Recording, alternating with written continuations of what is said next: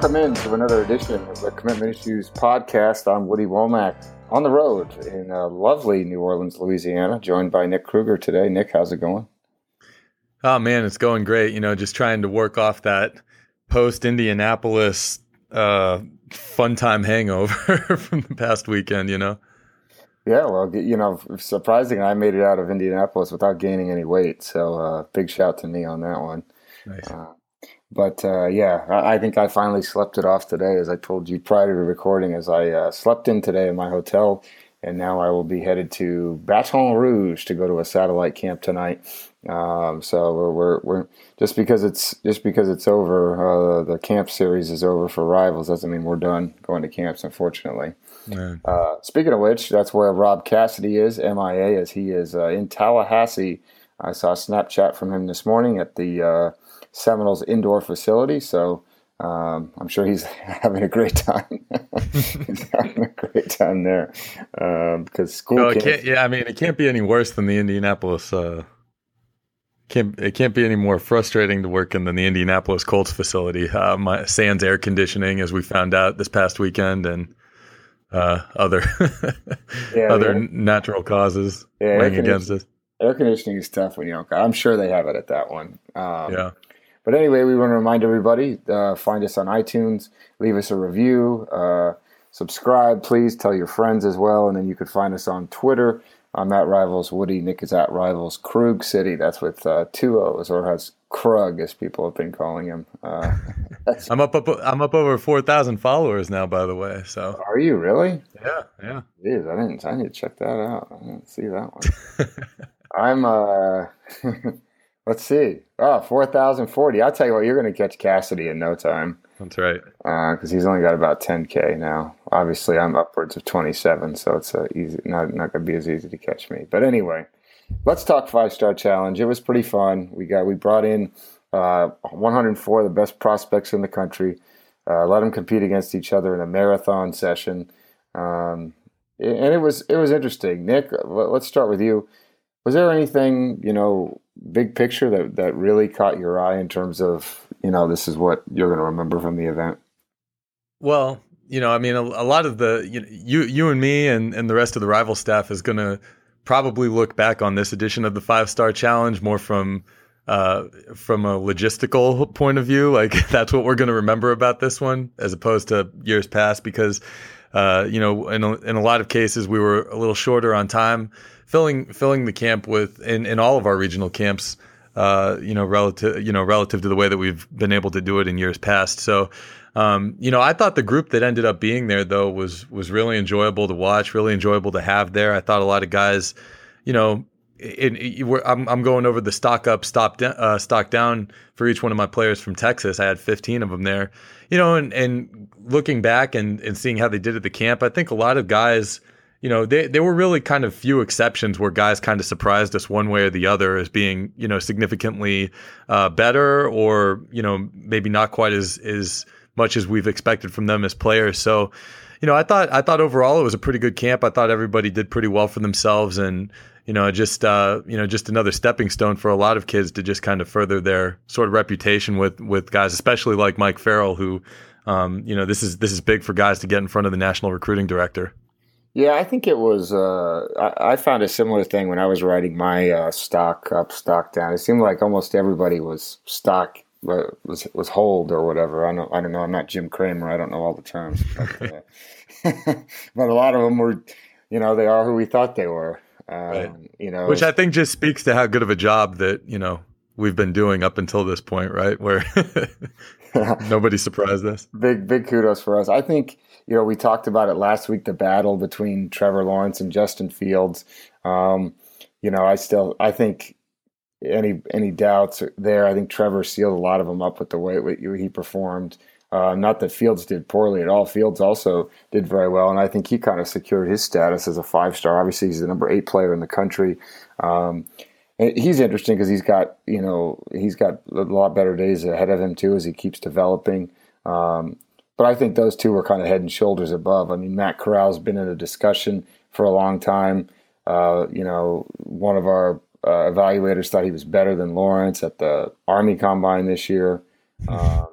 And now I think, and I know Corral had some flight issues. He got in late. He was tired, and I totally understand that. But I especially, obviously you're not the president of the Matt Corral fan club either.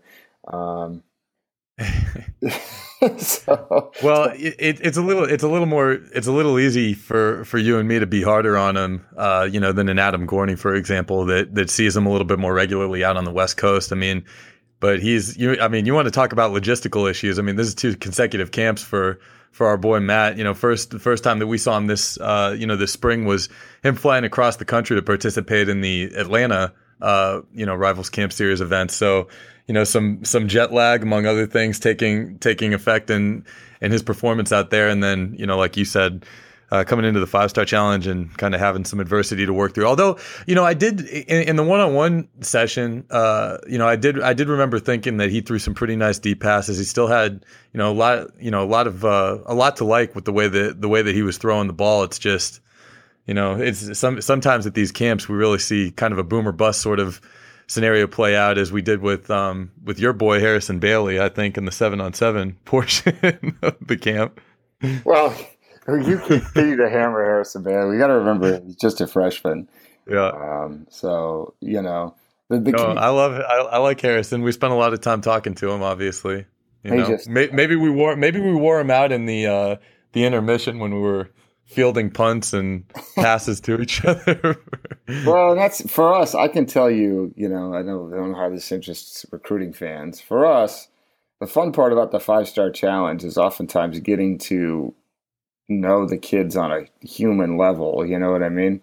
Yeah. Talking to them, not interviewing them about recruiting, not watching them work out, but we're hanging out on the field and we're just sort of talking. So during the break, Harrison was hanging around. We ran, we were playing catch, we were punting the ball around, kicking field goals and stuff like that. And honestly, that's fun. And those are the kind of bonds that you develop that help you later as a reporter. And I've tried to get that through people's heads in the past that, Harrison Bailey now knows who you are, Nick, and he wouldn't otherwise, you know what I'm saying? Because, right. So if you see him at an event and he's a national level prospect who's going to be traveling around the country, he will know you and he'll want to talk to you or whatever. So it's hard to even quantify it, but in my opinion, it's well worth it, those events, for that. One of my favorite moments was when Trevor Lawrence, who claimed you had been talking trash to him, threw a touchdown and then turned around and really stared you down, which I really got a kick out of. Well, so I'm just gonna say, I mean, you and me drafted the team. Like, we were on the same team, so we can openly complain about things. It was our team that caught the short end of the stick in the 7-on-7 tournament. I really felt that we got hosed by the referees down the stretch. Couple of times, Trevor's team in particular dumped a pass out into the flats. We've had a defensive back crash down, make a touch, and it goes uncalled, and they run in for a touchdown, and that kind of snake bit us a little bit and kind of killed some of the momentum that we had. So I'm just a little salty as far as that goes. And but you want to talk about a killer instinct in a quarterback? He did from Trevor's point of view. That's exactly what happened, and he let us know about it, especially me, I guess. Yeah. I will say, and this is something that you'll enjoy too, kind of piggybacking on what you were saying. So one of the guys that came out from Texas is a guy that I know you especially liked after seeing him in Dallas, was EJ Ndoma Ogar, one of our Team Nigeria boys, right? That came out from Allen, but and he kind of had an up and down day as a 2019 guy. Kind of had some nerves to shake off in the morning. But really, of the guys that I invited from Texas, he was probably one of the guys that I've talked to the least leading up to that event. And on that particular day, he was the guy that I talked to the most throughout the day. And after I saw him when he came and checked in with media, and going back to your point, developing those relationships for us is invaluable. But then this is where you'll enjoy this. So so he picked up an offer from Baylor last night, and he DMs me before he announced it, and he says, "I think you just poked the bear, hint hint." And so of course I told him, at this point now, As you know, as our history suggests, I said only give me news in riddle form, because we all appreciate that a lot more. Well, it's worth noting. Actually, I did notice that you had written a story that said he wanted to hear more from the Texas schools, right? Did it come out earlier that day? Well, I didn't say that specifically, but I just thought it was worth noting that he had upwards of 15 or more offers from big time Power 5 teams, and none of them were the big. He has like a Southern Methodist and some smaller schools in Texas, but none of the big four, I guess, as you would have him, had offered him to that point, and then lo and behold, that story comes out, and he's given me a little bit of credit for just like what you said, putting that line in the story, but that kind of got the ball rolling for him in state here with the recruiting, I suppose, and he's got a lot to like as a prospect. I mean, obviously, a well-built kid that has a lot of potential. So, good move by Baylor getting in on him now after that camp. Yeah, no, Oregon finally offered him this week too, right? Is that? Yeah, because he immediately went out on a West Coast swing, went to go visit USC, UCLA, and I think Oregon obviously hooked up with him while he was out on that end of the country as well. So it's been it's really been a whirlwind couple of days for him, but very prosperous as far as the recruiting info goes. Well, I had I believe when I took my unofficial visit to Oregon, it was right after that camp.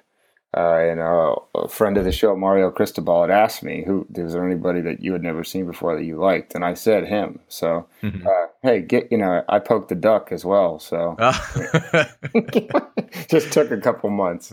Man, geez. Well, he's really got some thank you cards to be writing the two of us then, as it turns out. Exactly. All right. So anyway, if you have any questions about, we'd be more than happy to answer specific questions about the 5-Star Challenge. You want to tweet them at us, anything like that. We can talk about how I single-handedly beat Nick and Rob in basketball. Wow. Coach Brown doesn't listen to this show, so anyway, hit us up on Twitter or send us an email, rivalspodcast@yahoo.com. Now, we're a week late on this one, probably because we didn't record a show last week because we didn't want to get distracted at said 5-Star Challenge.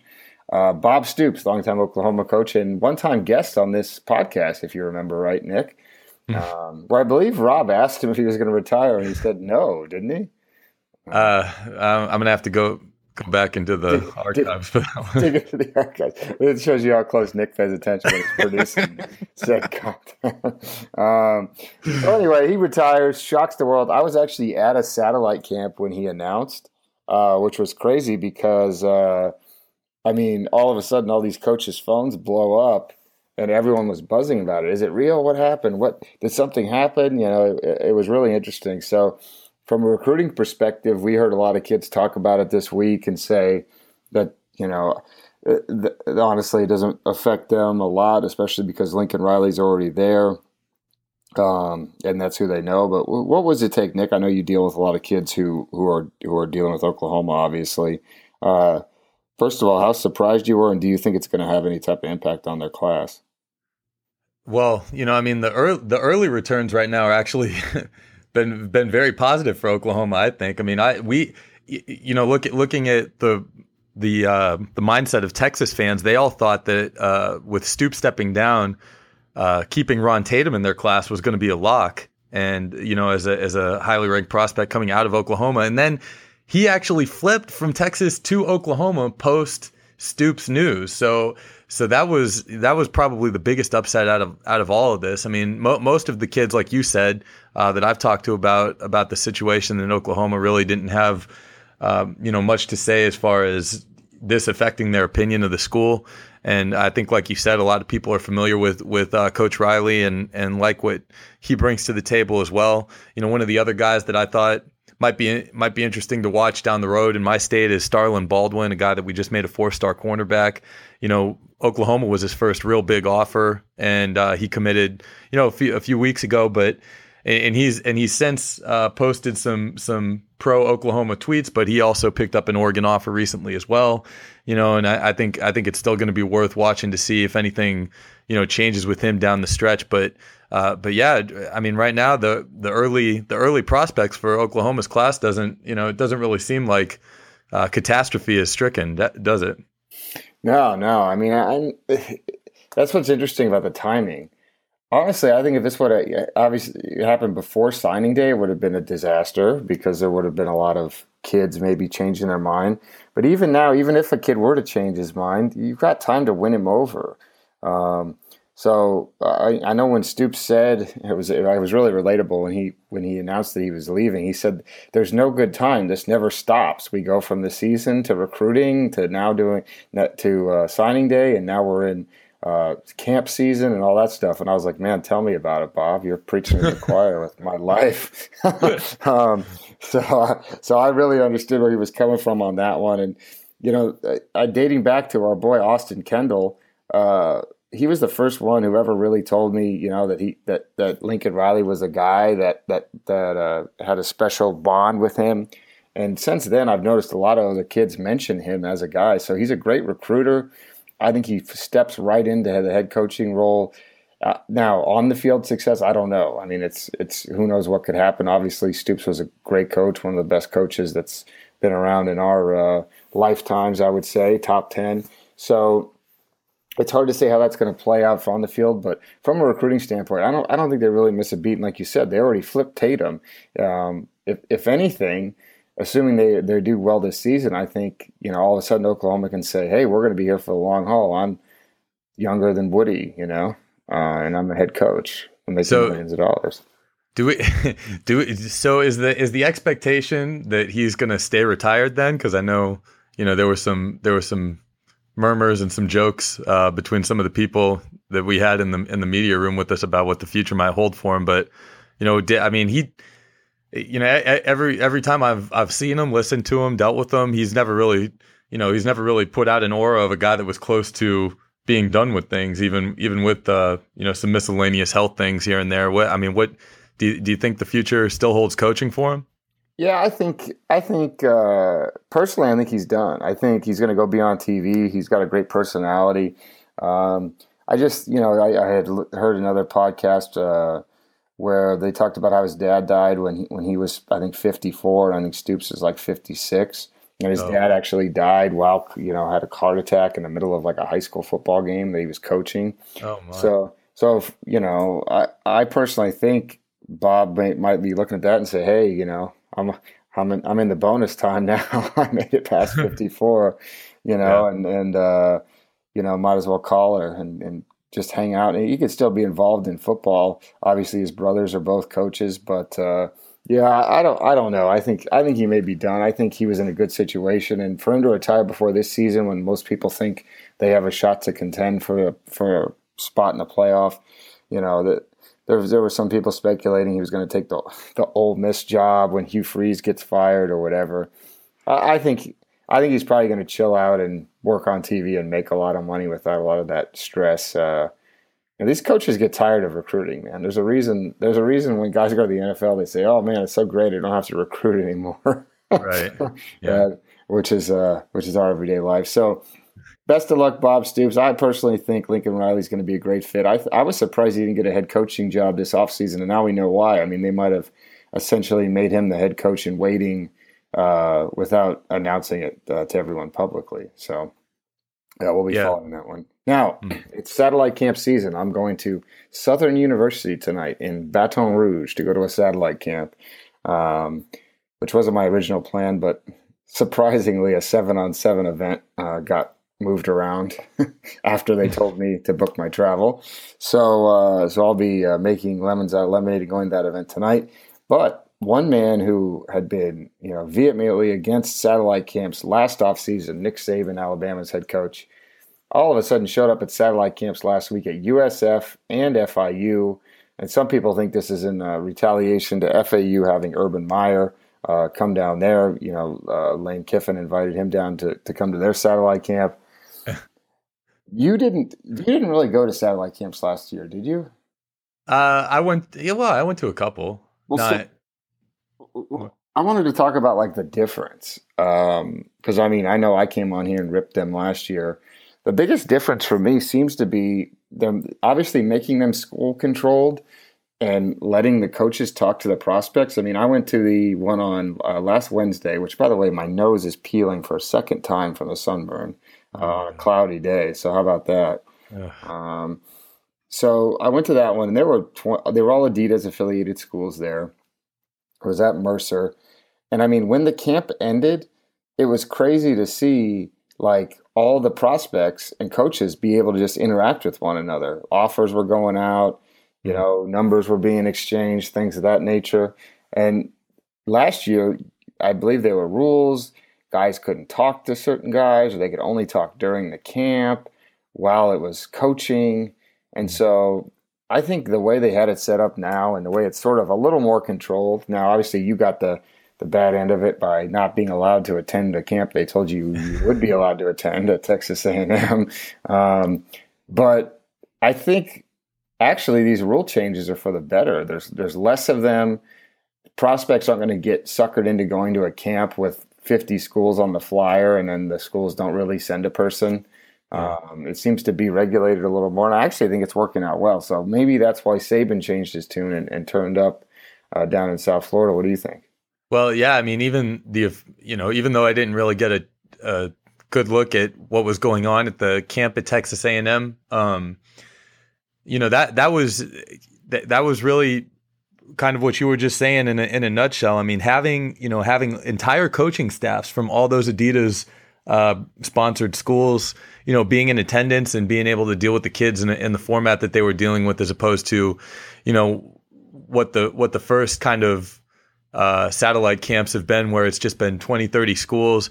And, and it's not even like, in most cases, it's 2 or 3 Power 5 schools on the flyer, and then the rest are going to be a bunch of, lower level Division II schools even, and then you just end up having 800 kids there, and you only get 4 reps. And, did you actually catch somebody's eye is in question. But, the ones that we had been at that have been hand in hand with what Adidas has been trying to do with their college teams have been, much more fruitful process for both coaches and players alike, I'd say. And I think, that's sort of what the intention has always been with these things, not, from a player personnel sort of standpoint, not a financial gain sort of standpoint, right? Yeah. And I think, honestly, though, if I could change one thing, it would probably be limiting the number of participants. I mean, that's one thing that I like about our camps is we keep them at 200. It's a lot easier to get an honest evaluation. So it was a little hectic, I would say, at the camp at Mercer, because you had so many players there, especially during one-on-ones. So that made it kind of tough for me to see or make sense one way or another. I'm coming around. I'm converted a little bit. I like the better setup. I still think it's tough because it's kind of a cattle call, but a lot of times you're not always going to get good rosters. Right. That stuff is still never going to or still not happening. But at least we know, going into it that okay, it's not going to be total chaos. I mean, I'd like to see them issue a uniform policy for the media now. I mean, you made it how can I go to one place, be handed a roster and stand in the middle of the field, and another one you can't even sit in the stands, Right. And then them claim it's a rule. That's what makes me mad is one school claims it's a rule and another school will tell you, no, it's not a rule. So it's like, can we get everyone on the same page here? I'm surprised you haven't highlighted and flagged the portion of the NCAA rulebook that says whether or not it is. Well, believe me, I had an incident a couple years ago where I had to remind a woman who worked for the NCAA that we're classified as a scouting service, not a media outlet. So the rules of media do not apply to us based on her own organization's classification. And she didn't like that argument. Didn't like that, huh? All right. And then I said, number 2, if I am a journalist, this is a public event at a state-funded university, and you can't keep me from being here because it's a violation of the First Amendment. She didn't like that either. So she was damned if you do, damned if you don't when you deal with old wood dog out on the on the football field. It'd be like a Dave Dorsey-esque arrest situation. Blast from the past, 4th and Dunbar. Available in bookstores now. Now, only fine online paperback retailers, maybe. That's a little inside humor for Southwest Florida audience. So anyway, the satellite camps are working out well, at least for some schools. Now, I was here, as I said, I'm here in Louisiana. I'm trying to make the most of this trip with constantly changing schedules. One event that was supposed to happen last night was Texas having a satellite camp here in the New Orleans area at night. And I'm trying to find out who it was in conjunction with. But anyway, it got nixed somehow, and people are blaming it on LSU. Our boy Pete Thamel at Sports Illustrated, his story reads, Texas has been scheduled in 3 satellite camps in Louisiana. LSU has managed to block all 3. And he's got an article here about political. How does that, what does that mean, block all 3? So this one was supposed to be in let's see. This one was supposed to be oh whoa. And Bell it was a pop-up ad. Could you hear that? A little bit. How about a pop-up ad that's really loud like that? Come on. Jeez, guys. When you're wearing headphones, forget about it. Yeah. So anyway, LSU, this was supposed to be in Hammond, Louisiana, home of a member of our team, Trey Palmer, 4-star wide receiver in the class of 2019. Let's see. So it was supposed to be on Thursday. By late Tuesday evening, Belhaven head coach Hal Mummy, maybe, said political pressure from LSU ultimately led to the camp being canceled. It says political pressure on a local high school coach threatened a stadium agreement. But what is that? Oh, but yeah, the stadium agreement for that specific camp. What does political pressure actually amount to when you're talking about them keeping Texas out like that? I don't know. What appears to be happening is people behind the scenes. I think it's political officials are pushing.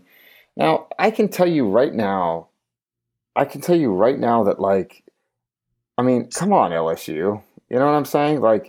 So that you think Texas having a satellite camp at some Division III school is going to really impact you that much? And now, so the school had to cancel the camp, and now they have to pay $5,000, which is pretty interesting. To who? Back to Texas? Not for or to LSU?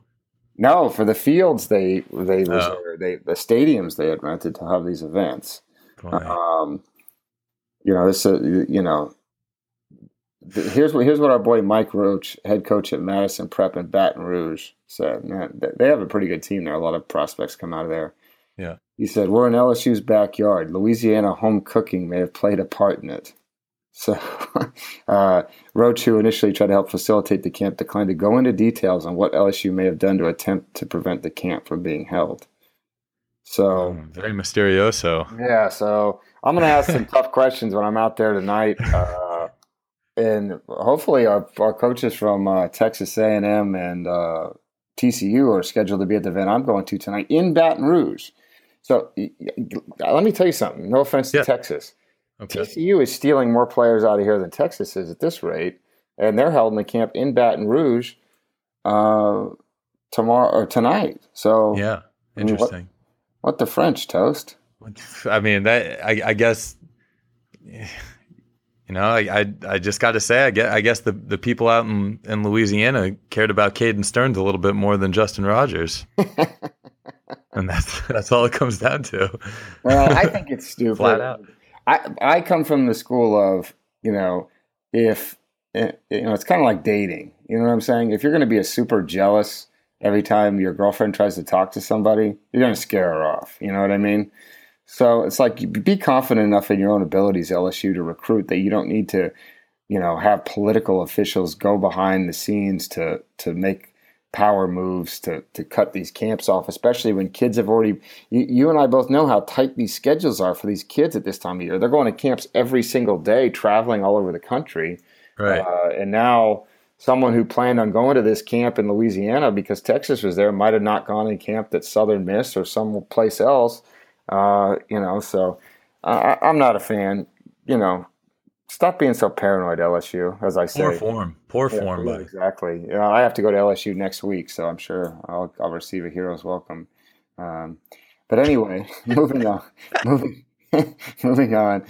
Tennessee, boy, they keep on rolling. They got 3 more commits this week, starting with 4-star DeAndre Whitaker. I guess he was the last one in, but he's the biggest one, so he's the one we're going to talk about. He's a guy that we've seen a lot of different times at several events. He tore his ACL last year, the first play of the season. Talk about a bad break. And then, of course, he had some personal tragedy this offseason. His mother died in a car accident. And so he had initially been set on leaving the state, and he decides to stay close to home now because he wants to be closer to his family. I totally understand that. But now we look at Tennessee's class. It's a lot of good players in there, especially from in-state. And this kind of reminds me of 2014 when they essentially built the team they have now based on in-state players. I mean, Derek Barnett. Right. Who's Michael Barnett? Never heard of him. Sad. Derek Barnett, an in-state kid, probably ranked in the same range if I were to guess. I mean, I'm not comparing Whitaker to him. We underranked Barnett. Obviously, he should have been a 5-star. But, the Josh Malones of the world, there were a lot of 4-stars from that class that came out of there. And I think, if you're a Tennessee fan, you can only help but make comparisons. Now, I heard some people talking, is Butch Jones on the hot seat? They need to win this number of games, et cetera. I personally, I think they'd have to have a pretty bad season for him to get fired. But I mean, you go back to that year that I was mentioning. They signed Jalen Hurd, who was a 5-star. Boy, you overrated him, huh, Nick? Jeez. Josh Malone, 4-star from in the state. Vic Wharton, who is now at Cal, but is having a quality college career. Todd Kelly, who's been a 3-year starter for them, also from in the state. Rashawn Golden, who's one of their key players now. Derek Barnett, as mentioned, who's a 4-star. I forgot about our boy Dwayne Hendricks from O'Fallon. Geez, whatever happened to him? Michael Sawyers, who also had some off-the-field troubles, but he was another in-state 4-star. So a lot of talent in that class when you look at it. I'm going to look up Hendricks and see what happened to him now that we're talking. But I think Whitaker's the big move. The big one they're watching is Greg Emerson. He's a Rivals 100 guy. I think he's around the 50 range. And he's someone we've had in our camps before, and he's done very well. He's being pursued by Alabama. He's being pursued by Ole Miss, Ohio State. So if they can hold off those schools to land him, and all of a sudden you look at your group and you say, look, we got, Cade Mays, who was a 5-star, Alontae Taylor, 4-star, Brant Lawless, 4-star, Brennan Harris, 4-star, Whitaker, 4-star. I mean, those are all guys in state. And that, I think, last year we saw guys like Jacoby Stevens and Jacob Phillips head down to LSU, and Tennessee fans we're really mad about missing out on those guys. I think they're rolling in the right direction, and I think if they can have a big year on the field, maybe they can sort of, add to that with some big guys out of state. I know they're always trying to recruit nationally as well. Right. Yeah. Well, we've talked several times on this show about the trials and tribulations that they've had kind of successfully recruiting in state. So for them to kind of turn a corner here, and then hopefully put a good season together in the fall here, so they can kind of continue building off that. I mean, I know that's something the Volunteers fans are definitely going to want to see. Okay. So just an update on a commitment issues storylines update on Dwayne Hendricks. So he transferred from Tennessee to Pitt, which there seems to be a pipeline there. He sat out in 2015. Won the starting job in 2016 and suffered a season-ending injury on the 3rd series against Villanova in the first game of the year and was out for the season. That's a tough one, huh? Jeez. His little bio was a coveted defensive end prospect at O'Fallon Township, which is one of our favorite high schools. They're all coveted prospects over at that high school. Yeah. Yes. All right, so great job, Tennessee. Well, I wanted to say, if I could, maybe not quite the the level of fanfare, but I think it bears mentioning here. Houston going on a little run this week of picking up commitments. Since Sunday, they've had 6 commitments since Sunday come in, and including one today from Logan Hall, who's a guy that I saw earlier this spring. So, I was wondering, we don't have to talk about this a whole lot, and get into very many specifics, but I was kind of wondering when the wheels would sort of start turning the right way for Houston on the recruiting trail. They certainly, kind of took their time getting back into finding some success after switching over to Coach Applewhite and kind of getting his staff figured out. But it seems now that they've kind of got some footing underneath themselves. They've really kind of hit their stride recruiting a little bit. And, I think it'll sort of be a modest class, going forward. I mean, they're kind of picking up the guys that you would expect after, the sort of the situation they were left in with Herman leaving. But, I think it's good that they're showing some signs of life here in state. Every player in their class right now in state from Texas as well. Yeah, once they're ranked 38 in the team rankings, which is pretty good. And once you rank these two players, you bum. Yeah, I know. I haven't been out to Mart, Texas quite yet to see our boys at Mark Irvin. But Mark Irvin, Swerving Irvin, that's what they call him, I hear. But anyway, good job by Houston as well, as our president would say, as they continue to build, like you said. They got to take chances on different guys. They actually offered someone in Tennessee, Trey Lowe, quarterback, which I thought was an interesting offer for them. I think he'd be a good fit there as well. So that kind of caught my eye. So moving on, I think that wraps that up. Now it's time for this week's Tweet of the Week. Yes, that looks like a clown.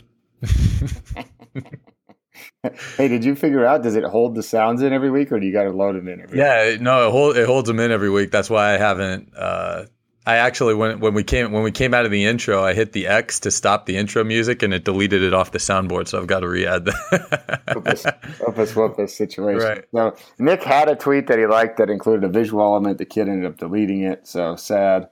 Sad. I've got a couple here, which I just, of course, closed the one. But we'll start with, an NBA Finals related. I'm sure you saw this a lot on your feed as well. A lot of kids not fans of Kevin Durant, which is, they don't like him taking an easy way out. And our boy, this is a recruit. I don't know who it is though, because this is probably why he doesn't have very many offers, given that you can't even tell what his name is. He plays for Georgia State. So his handle is I'mDaman_4. And he says, how y'all mad at KD when y'all transferred high schools to get recruited? with the little thinking emoji and then the face smack one. So 20,000 retweets and 35,000 favorites. How's that for a tweet? Oh man, that was pretty good. That was a pretty good find on that one. Yeah, so that was a good tweet by him. And then our boy Lee Graham, who's from Florida, I think he's a 3-star wide receiver. Real character. He's got a real funny haircut, has gold teeth and everything. He says, end of the season, I'll be a high 4.3 or low 4.4 guy. And then he puts the little puff of smoke in his shoe, which I've never seen that used. And then he says, note it. And our boy at Blase 33 says who's in this segment just strictly for his Twitter handle. He says, but what that GPA going to be? With the 100 emoji and the glasses emoji. And our boy Lee Graham says, higher than a 2.5. Wow. So, he's shooting for the stars on all aspects. Hey, listen, if you're telling me he could run a 4.3 40 and a 2.5 GPA, then those numbers add up. So big shout out to those two guys for our tweets of the week. Yes. So now it's time. We're going to move right on. We're rolling. I haven't even checked the timestamp, but we're going to move on to rants and recommendations. Oh wait, hold on. I'm still running on a few of the stocks. Charge. Okay, I've got two on my sheet for rants. You have anything? Well, I was wondering if you didn't have anything, if we might talk a little finals, but let's start with what you got. Maybe something will hit me. Okay, so I've talked to you about this, and I can't believe I've never mentioned this on the show. But of course, this morning, I go down. I'm at this hotel. I don't go down. I go to the executive lounge, I should say, to have some breakfast. Right. And it's a sad state of affairs with the disgusting vat of eggs that have been sitting out for 10 hours, which I never want to eat. No bacon, but you would have been fine because you would have made a patented Nick Kruger sandwich out of the sausage patty and the eggs and a little cheese and an English muffin. But for me, whatever. So I decided to make some. Toast. I'm gonna have cereal and toast. Mm. And I grabbed the butter, and of course, they always have these little things of butter. And I'll be damned if that thing is not frozen solid. Every single time I try to use a butter packet at a hotel, it's frozen. Well, the problem with that is it's always one or the other. It's either frozen or like they'll bring them to you, at a restaurant for under various circumstances, and it'll be like so melty, and the packaging, like like it's real hard to deal with that way too. Yeah, there's never a fine middle ground for the butter pads. Well, and then I'm sitting there like, how can I possibly heat this up in time? And I tried putting it in the microwave. Oh man. Now it wasn't all wrapped in foil. It was in a little cup you peel off the top, but that didn't work either. Next thing you know, I'm trying to spread it and I'm ripping through the bread. And boy, talk about a bad way to start your day. This has happened to me years. This is a multi-year problem. Why would you ever put the butter in the freezer? Have you ever at your house be like, I need to put some butter in the freezer? No, you put it in the fridge. Well, a funny thing about butter is you could just leave it out. It never melts unless prompted by heat, right? So like if you're just leaving things at normal room temperature, butter doesn't even have to go in the fridge, for crying out loud. Right. Then you don't have that problem. Right, exactly. I oftentimes when I'm in Greece, I'm sort of taken aback by nobody puts anything in the fridge. They eat like leftovers. They'll just like put it in the oven, and then we'll like eat it the next day. You know what I'm saying? Never frozen like Wendy's. Right. It doesn't go bad. The food doesn't go bad. I don't get sick. Nobody gets sick. Just either put it in the fridge, or like you said, Nick, it doesn't need to be stored. Spoiler alert: it can be kept out just like you're setting it out right now. So take care of that. Number one. Number two. I've been pleasantly surprised lately with the recent snack options on these flights we take, as Delta Airlines has updated to Snyder's pretzels. Ooh. Yeah, they got a little buttery taste to them. They're very nice brand. So I've been enjoying getting those. Obviously I try to stay away from the Biscoff cookies, as good as they are. Yeah. I try to avoid eating those when I'm on the plane. So I've been having the pretzels. And, So this last flight here, I'm on Delta, and she said, pretzels or cookie? I said, I'll take the pretzels. And he hands me a bag of pretzels, and they weren't Snyder's, which, in my opinion, is the best pretzel brand. So that's a recommendation for you. Go buy some Snyder's pretzels. Better than Roll Gold, even. And he hands me this bag, and it's clearly not a Snyder's. And I said, I wonder if they ran out or whatever. Because before, you remember they would just use the Delta packaged ones? Yeah. But this was a brown one. And I tasted them. I said, man, why do these taste funny? What's going on here? I think I know where this is. What my palate is honed in. And lo and behold, the pretzels are gluten-free. And I'm like, what is going on here? So this is a classic. That's actually an unexpected twist. I thought you were going to tell me you found the expiration date and they had expired years ago. No, I mean, the problem is we are now catering to such a tiny percentage of the. Guess what? If you're gluten free, you don't get any pretzels. Okay, bring a whatever it is that you eat. Because I read an article recently that said most people who think they have celiac disease or whatever are wrong. So I've been misdiagnosed. So we're going through here now. We've got rid of peanuts because of imaginary peanut allergies that didn't exist 25 years ago, and now, guess what? This is a Carl Blake situation. Former friend of the podcast, Carl Blake insisted he was allergic to wheat. And then I went with him one time. He's like, I can't eat that. I'm allergic to wheat.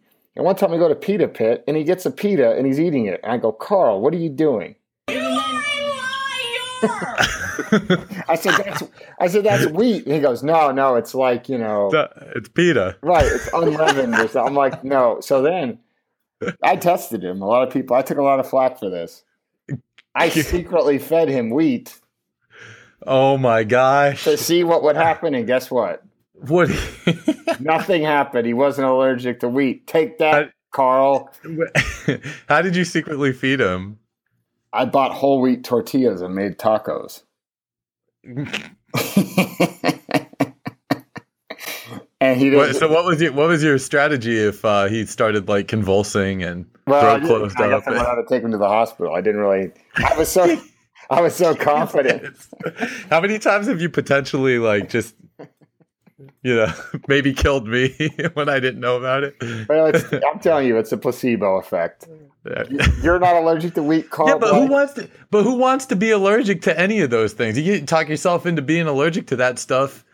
I would love to talk myself into being allergic to foods that I shouldn't be eating, but nuts, wheat, that some good foods come in that form. Yeah, well, guess what? The whole thing is it's not my problem. If 99% of the world is not allergic to gluten, you got to find your own way. We don't all have to eat disgusting gluten-free pretzels on account of you. This is just like the whole vegetarian stance of, okay, okay, we got to order 3 pizzas for everyone. Let's order 1 pepperoni, 1 cheese, and 1 veggie. And then the pepperoni's gone, the cheese is gone, and the person who's a vegetarian had 1 slice of the veggie pizza. It's insanity. You know what I mean? So, yeah. This is a one-time deal, but I may have to, as Greg Ladke said over the weekend, which I don't know if you heard, is he wrote a letter to an airport based on them pulling a restaurant out. I will write a letter to Delta if they continue this gluten-free pretzel situation. So, well, say what you want to about the snack, your snack experience on this most recent flight. One thing I do miss about Delta is their like box food in-flight options. Yes. That I've been known to expense a time or two, on long flights. What, like some cheese or whatever they got in there? Yeah, the protein box or whatever. You get a bunch of different little things. They don't sell those anymore? Well, I never fly Delta anymore because I'm, out in the pasture. That's right. So, you're taking you're jumping on, you're like standing on the wings of planes and whatnot to get from hopping in with chickens in the cargo area. Yeah. Well, anyway, I like Delta for the most part, but, we can't have these gluten-free pretzels. And sorry, gluten-free pretzel company. What a deal. Imagine when they closed that deal, how happy they were. Because, nobody buys gluten-free food anyway. Whole Foods might have something to say to you about the product they're able to move, but anyway. Yeah, exactly. Yeah, to a bunch of the Carl Blikes of the world, imagining. Hypochondriacs. Yeah, exactly. A Munchausen situation, as I believe in. And a whole season of The Real Housewives of something was dedicated to Munchausen syndrome, where you make up sicknesses for yourself. So look into that while you're at it. That's another recommendation. Real Housewives of something. All right, then. Okay. No NBA finals talk? What did you want to talk about the finals? No, I just kind of I didn't actually even get to watch the last game. Maybe we have a friend that we made here in town that's leaving pretty soon. So we were at a going away party. I didn't actually get to watch the Warriors win the championship, but I just thought just general talk about how we felt about Kevin Durant or any hot takes that you may or may not have left over. We all know that I'm not a fan of Kevin Durant, regardless. I mean, he played really well in the series, but I'm needless to say. Yeah, Dave Barry, another videographer for Rivals. Well, here's what I'll say. If I was and I haven't done any research before making this statement that I'm about to make right now, per usual, but I feel like the Warriors have kind of had their share of lean years and hard times, and so like if you were a long-time Warriors fan, going back decades, we'll say, if you've put in your time. Because this is how it's going to be, when, God love them, the Jacksonville Jaguars finally roll around and I'll have had 2 decades under my belt of suffering, for them to pull it all together. I don't care if it's a super team or not. If you've been waiting that long, for things to kind of roll your direction, how mad could you be, Well, had they not already won a title 2 years ago, I may be on your side. But I mean, I don't begrudge them. I just think for me, it would be hard to come around that easily to, now I love this person. But I basically hate every player in the NBA for some reason, because I'm a lunatic. That's fair enough. So it's that's on me.